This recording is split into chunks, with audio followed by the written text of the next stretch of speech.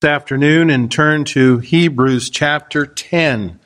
Hebrews chapter 10, and this afternoon our subject matter is Jesus paid it all. And usually when we have the Lord's Supper, I have a few other words to say about the Lord's Supper. I'm going to say it right now, okay? This message is about remembering what Jesus did and how He did it for us. So when I'm done with the message, we'll go right into the Lord's Supper. But here you go.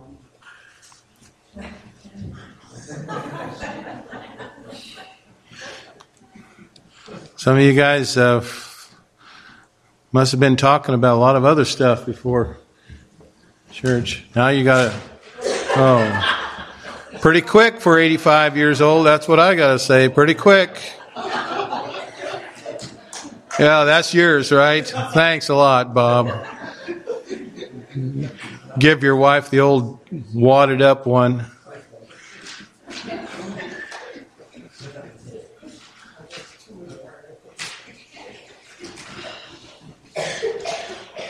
All right, well... So as soon as we're done, we're not going to say a lot more about the Lord's Supper because that's what this is really all about here in Hebrews 10. It's not really the subject, but why do we remember the Lord's Supper? We remember it because of what Jesus did on Calvary's cross. Now, our message is Jesus paid it all. And there are many views about salvation. You know that? Many views people have about salvation. Some believe, and they teach and practice what we would call a multi-person salvation. According to their doctrine, a host of people are involved in it. You know, God the Father, He does a part, and then God the Son does a part, and God the Holy Spirit does a part. The Virgin Mary does a part, and the various saints of the past ages do a part, and then the priests do a part, and they themselves do a part. Others even do a part after they die. They say prayers for them, you know. I can't get someone that's already died saved just by praying for them.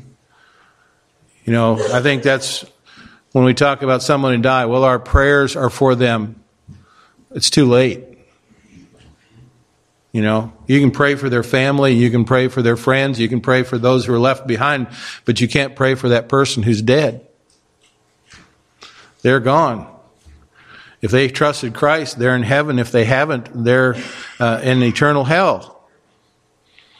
Some would pay to have masses accomplished on, a mass said in behalf of them. You know, we could go on and on about these multi-person salvation theories. Now, there are those who would say also, no, that's certainly not what we believe, but we would say that what we believe is a two-person salvation. And they would insist that, you know, the Lord does indeed play a part. Namely, He was born of a virgin, He lived a sinless life, He died on the cross to make atonement for sin, then He rose triumphantly from the grave 3 days and 3 nights later, at least figuratively, they think. And that action opened the door for them to profess allegiance to Him, to live a good life, to help their neighbors, to sacrificially give to the church and other worthy causes, to follow the golden rule, to obey the 10 commandments, to manifest the principles of the Sermon on the Mount, and hold out faithful to the end. That's a two-person salvation. You know, God or Christ does His part and I do my part. Is that what salvation is? Well, the Word of God knows nothing of a multi-person salvation or a two-person redemption. The biblical propitiation is strictly one-man affair. It's a one-man affair. And the one man is not some poor sinner who was born in sin and went astray the day he was born, setting out for himself a life and pulling himself up, so to speak, by his bootstraps. No. Jesus Christ, the Son of God, the God of the Son, God the Son is the sole provider of this one-man salvation. Elvina Hall expressed it well in that familiar song, "For nothing good have I whereby thy grace to claim. I wash my garments white in the blood of Calvary's Lamb. Jesus paid it all to him I owe. Sin had left a crimson stain. He washed it white as snow." Now, not only do we have a one-man salvation, but it's also a once-for-all salvation. Some think that there must be a repeating of offerings for sin. In one kind of church, for example, the priest claimed to convert the bread and the wine into an actual body of the blood of Christ in an elevation of the host. You know, when they lift it up and they think, well, it's being changed into the actual body, the actual blood of Christ. They teach that. They believe that. But they believe in vain. And so they offer him again and again and again and again as a new sacrifice for sin. Others will deny such a miraculous transformation, but they insist, indeed present in the act, which they call a sacrament, a means of grace. Now, when we come to the Lord's table, this isn't a means of grace. This isn't a way to get saved. This is remembering what Christ did once for all. See, a lot of ideas about salvation, but a lot of these ideas are not in the Word of God. The Word of God says, for example, in verse 10, "By the which will we are sanctified through the offering of the body of Jesus Christ once for all." How many times? Once at Calvary. And then millions and billions of times by priests all over the world? No. Once for all, never to be repeated again. It was P.P. Bliss who taught the people in Dwight L. Moody's great evangelistic congregations to sing, "Now are we free, there's no condemnation. Jesus provides a perfect salvation. Come unto me, oh, hear his sweet call. Come, and he saves us once for all. Once for all, O sinner, receive it. Once for all, O brother, believe it. Cling to the cross, the burden will fall. Christ hath redeemed us once for all." So the passage here we have in Hebrews chapter 10, I want us to consider four things. First of all, the failure of the law. The failure of the law. Look at verse 1. It says, "For the law, having a shadow of good things to come, and not the very image of the things, can never, with those sacrifices which they offered year by year, continually make the comers thereunto perfect."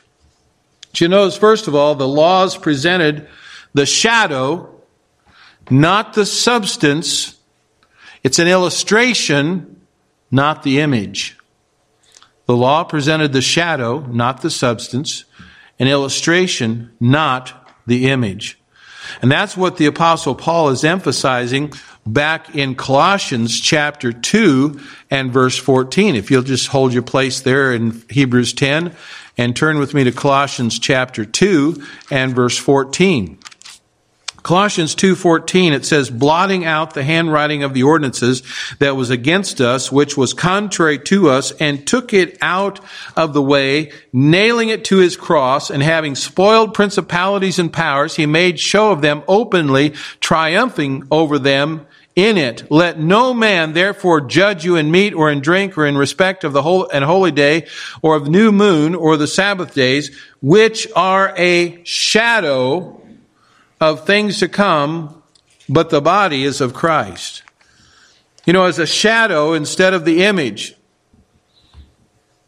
It's a shadow is not, and instead of the image, it can never make those who approach Almighty God on this basis perfect. But here in Hebrews chapter 10 and verse 1, the phrase, "the comers thereunto," that's an old English expression that means them that draw nigh or near. Expresses the thought of the Greek language there. As the perfection it refers to, this relates to the believer's standing. All who have come to Christ and received his so great salvation are perfect in God's sight. In him I am justified, that is, seen just as if I had never sinned. Even more, of course, since I am clothed in his righteousness. And this is a law, the position of the law, or that the law could never provide. This is a position that the law could never provide. Instead of making perfect, the law required continual sacrifices over and over again, yet never making the comers thereunto perfect. So the law presented the shadow, not the substance, an illustration, not the image. Secondly, the law provided repetition, not remission, a consciousness of sins, not a cleansing from sins. The law provided repetition, not remission, a consciousness of sins, not a cleansing from sins. Notice the writer is saying that the law can never, with those sacrifices which they offered year by year, continually make the comers thereunto perfect. And it goes on in verse 2, for then would they not have ceased to be offered, because that the worshipers once purged should have had no more conscience of sins. He's arguing that if the sacrifices of the law had succeeded, they would have ceased, and the worshipers would no longer have a consciousness of sins, a sense of guilt before God. That didn't happen. The sacrifices went on day after day, week after week, month after month, year after year, century after century. And the poor people were never burdened down with the consciousness of their terrible sins in the sight of a holy God. I should say they were ever burdened down. We live in a day of tremendous medical advances, do we not? You know, it's amazing how medical community has been able to treat many so-called incurable diseases. Used to be, they couldn't cure a disease. They couldn't do anything for a person. And now, thank the Lord, they've made some advances in this way. If your doctor told you yesterday that you had an incurable disease, well, you'd better check with him today, because if he's told you that yesterday, today they might have a cure. You know, they've made some advances. They might have discovered something overnight. And since that's true, let me use the physical health to describe the spiritual health situation under the law. Let's suppose I had a dreadful terminal disease, but I learned that science had just discovered some wonder drug, and by taking a prescribed dose 4 times a day, I would live. And while failure to take it would mean death, as long as I followed the instructions, I would survive. Could I call myself cured because of the medication, taken 28 times a week for the rest of my life, holding death at bay? That wouldn't be really cured, would it be? But you know, a one-time, once and for all dose would be necessary to be cured. Now, I could hold it back with taking the so-called cure, but it wouldn't cure it. I think the same principle holds true in the spiritual realm. Unless one dose cured them forever, those under the law could not claim that they had been made perfect. And since they never ceased to offer sacrifices for sins, the law failed to grant them the cure. No remedy could be called a cure unless it did the job once for all. No repercussions, no side effects. So the law presented the shadow, not the substance, an illustration, not the image. The law provided repetition, not remission, a consciousness of sin, not a cleansing from sin. And then thirdly, notice the law proved to be an awakening, not an atonement, a remembrance, but not a removal. Look at verse 3 and 4. But in those sacrifices there is a remembrance again made of the sins every year. For it is not possible that the blood of bulls and of goats should take away sins. The sacrifices under the law resulted in a remembrance of sin. The word remembrance here means an awakening of the mind, a calling to mind, a reminder. That's what we're going to do when we partake of the Lord's table. It's going to be a remembrance. It's going to be awakening our minds to what? The fact that Jesus paid it all. Well, here, the law, rather than removing sins, was just a reminder of the sins. It's a little bit different than the Lord's table, but Paul argued this in Romans 3:20, where he said, therefore by the deeds of the law there shall no flesh be justified in his sight, for by the law is the knowledge of sin. The whole law is geared to this one point: make the sinner conscious of his sin. That's what the law was for. And even worse, the sacrifices he offered failed to take away his sin. Animal blood simply could not remove sin. What stronger words could we find to describe the situation than these of the writer? It is not possible. What was the point then? What was the point of the sacrificial animal blood if it couldn't take away sin? Well, let's look at it this way. Suppose a man borrows $10,000 at the bank, payable at 6% in 1 year. In 364 days, he doesn't owe anything because the note's not due, right? He's borrowed $10,000 and it's payable in 1 year. In 364 days, he still doesn't owe it because it's not due. On the 365th day, however, when it falls due, he has nothing for which to pay. And so he goes back to the bank and he renews the full amount, principal, plus interest of $600. He does it for another year. Once again, he has nothing to worry about for 364 days.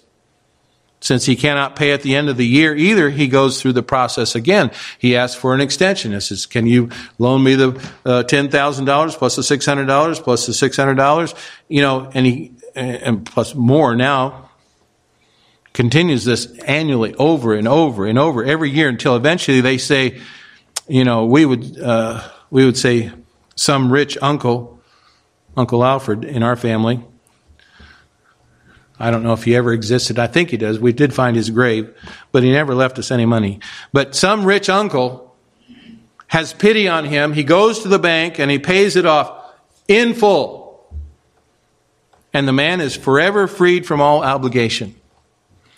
Now, under the law, the Israelites were experiencing something like that. They had a tremendous debt of sin they could not pay. And once a year, the high priest went into the Holy of Holies. He sprinkled the blood of the goat on the mercy seat. It was something like a promissory note. It didn't pay the debt, but it did put payment off for another year. Year after year, the high priest repeated the sacrifice. Eventually, that rich relative, who was that rich relative? God, the Son.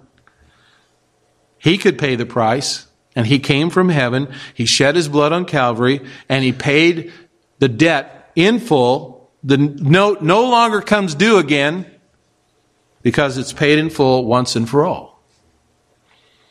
And the key word in relation to the law, taking away sin, remember, is failure.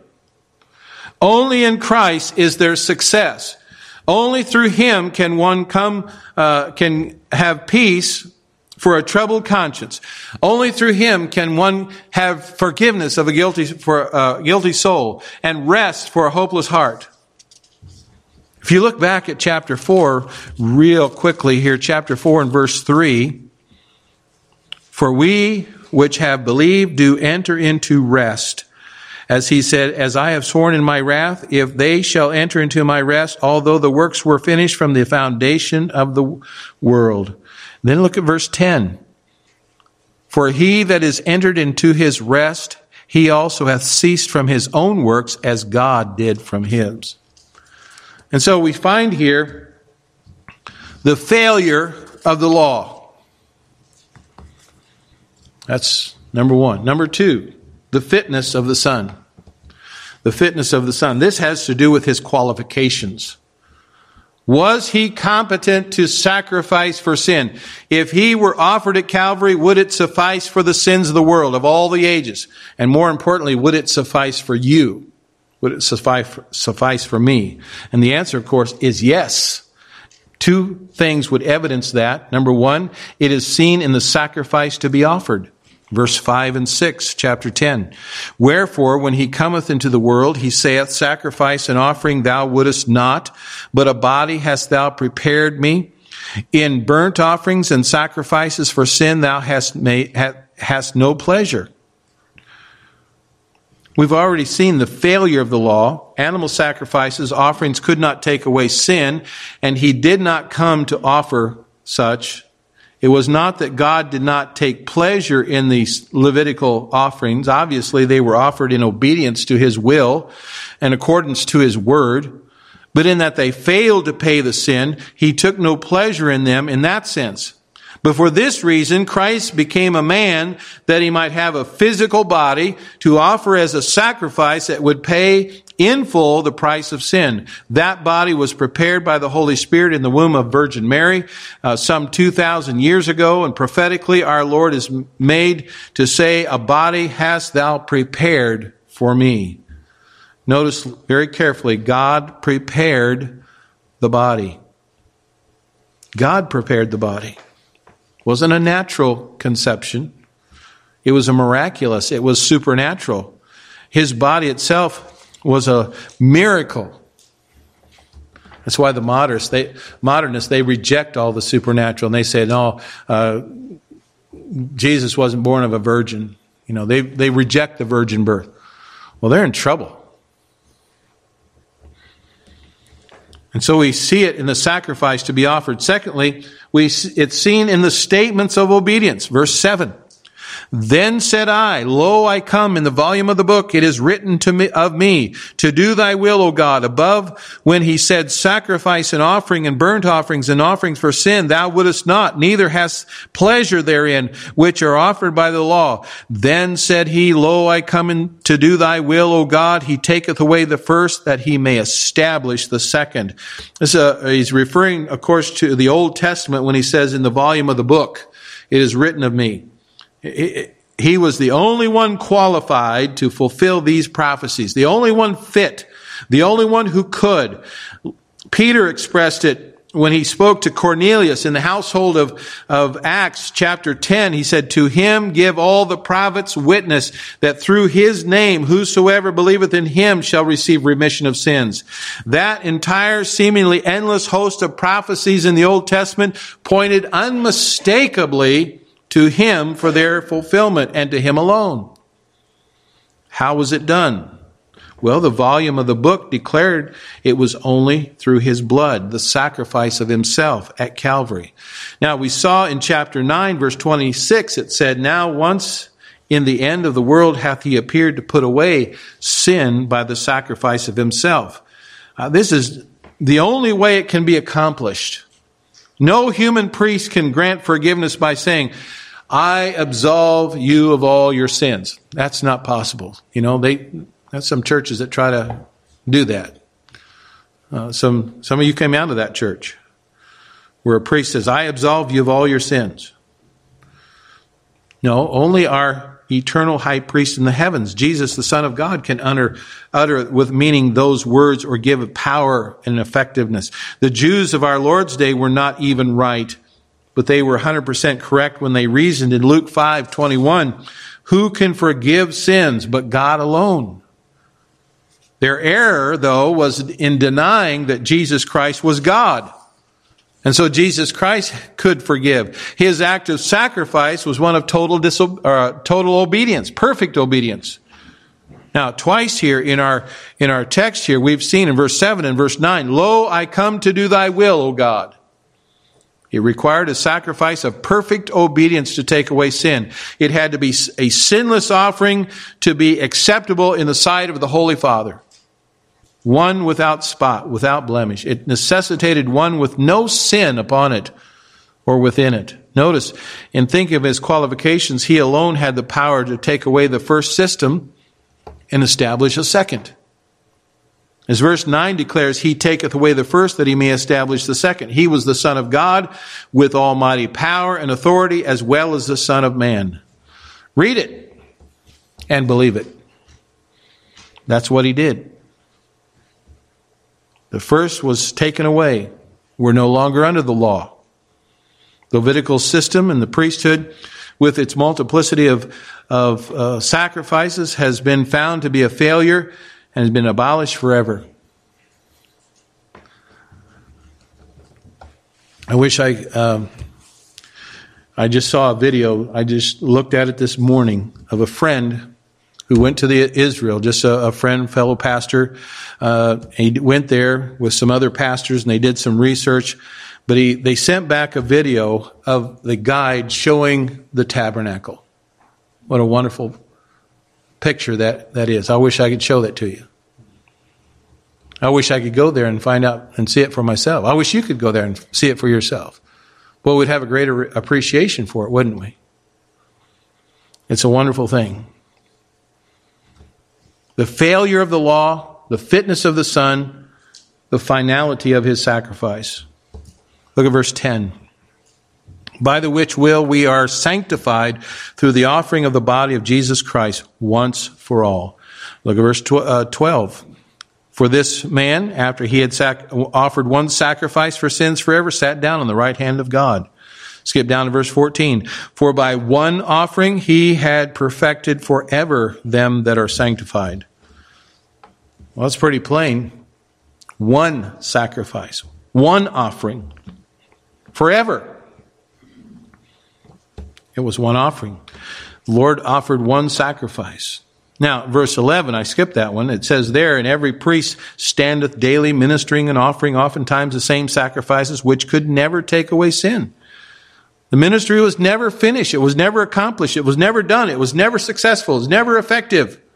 And yet Christ, after had offered one sacrifice for sins forever, sat down at the right hand of God. That's an indication that the work was done, complete. Now, he's not coming back to earth again to offer it again. He will come back.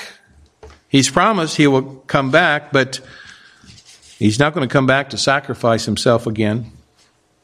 He said, it is finished. Not only one offering, but one offering forever. Notice, once for all, forever, described in these verses. By the way, some preachers like to look at more so-called up-to-date translations to kind of help them explain the meaning of verses. For example, both the NIV and the NASB, the New American Standard Version Bible, translate this for all time. Well, that's weak. Instead of saying forever, they say for all time. And that, my friend, is very weak because it is more than for all time. It's forever. It's for eternity. I like our translation on that. It's another reason why we need to be careful about using the modern translations. That's why I'm going to stay with God's Word preserved in the English language, the King James Version. The sacrifice of Christ made on Calvary doesn't just last 6 months, for the time of 12 months, or for 12 years. No, it's forever. Not for all time. Time is going to come to an end someday. How many sins of yours do you think this omniscient God knew about when he died in your place at Calvary's cross? How many of your future sins, none of which have ever committed yet, do you think he knew about when he agreed to save you? It's either once for all salvation or not at all salvation. There isn't any middle ground. Well, there's the failure of the law, the fitness of the law, the finality of his sacrifice, and then there's the fulfillment of the promise. The law failed. The Son proved he was qualified. His sacrifice was a one-time, forever sacrifice. And so God the Holy Spirit witnesses to its finality. The witness of the Holy Spirit. There we go. Verse 15. Whereof the Holy Ghost also is a witness to us, for after that he had said before.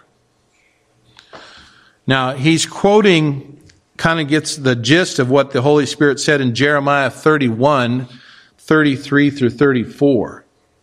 By this shall be the covenant that I will make with the house of Israel. After those days, saith the Lord, I will put my law in their inward parts, write it in their hearts, and I will be their God, and they shall be my people. And they shall teach no more every man his neighbor, and every man his brother, saying, Know the Lord, for they shall all know me, from the least of them unto the greatest of them, saith the Lord, for I will forgive their iniquity, and I will remember their sin no more. Now, in the previous two verses, this covenant was called a new covenant. one distinguished from the covenant that I made with the fathers in the day I took them by the hand to bring them out of the land of Egypt. That's it. And our text describes the new covenant he promised to make with the house of Israel. But notice, it's not only the witness of the Holy Spirit, but the Holy Spirit's promise is fulfilled. In verse 16, it says, this is the covenant that the destitute, afflicted, I skipped a page. This is the covenant that I will make with them after those days, saith the Lord. I will put my laws into their hearts, and their minds will I write them, and their sins and iniquities will I remember no more. Verse 18, now where remission of these is, there is no more offering for sin. Holy Spirit's promise was fulfilled in two ways. The first is the law was written in the heart and the mind. And when God writes His law into a person's heart and mind, that individual will want to do right. Sin will be grievous to them.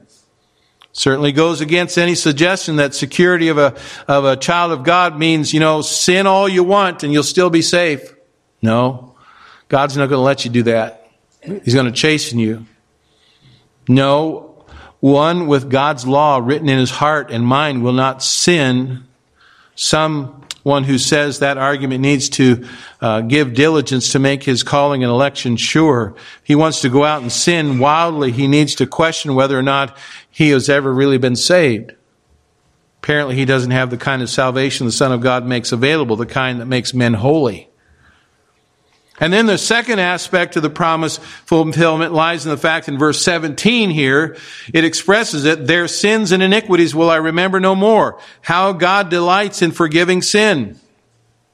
Isaiah 43:25, I, even I, am he that blotteth out thy transgressions for mine own sake, and will not remember thy sins. Psalm 103, verse 11 and 12, for as the heaven is high above the earth, so great is his mercy toward them that fear him. As far as the east is from the west, so far hath he removed our transgressions from us.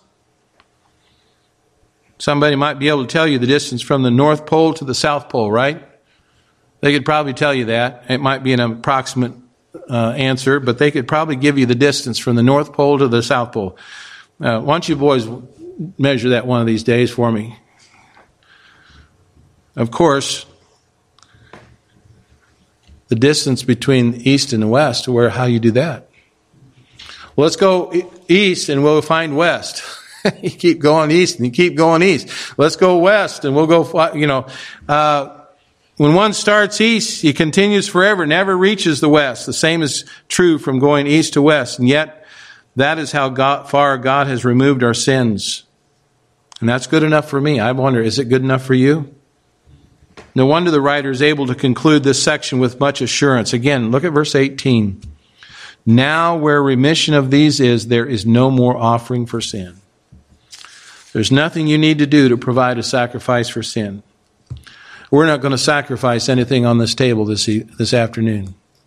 But we're going to partake of the bread and the cup represents Christ once and for all sacrifice, and we're going to remember that and thank God for it. I think it was Horatius Bonar put it this way: upon a life I did not live, upon a death I did not die. Another's life, another's death, I stake my whole eternity. Have you received that one man once and for all salvation? If not, behold, now is the accepted time. Behold, now is the day of salvation. As we bow our heads and I ask the men to come and prepare for the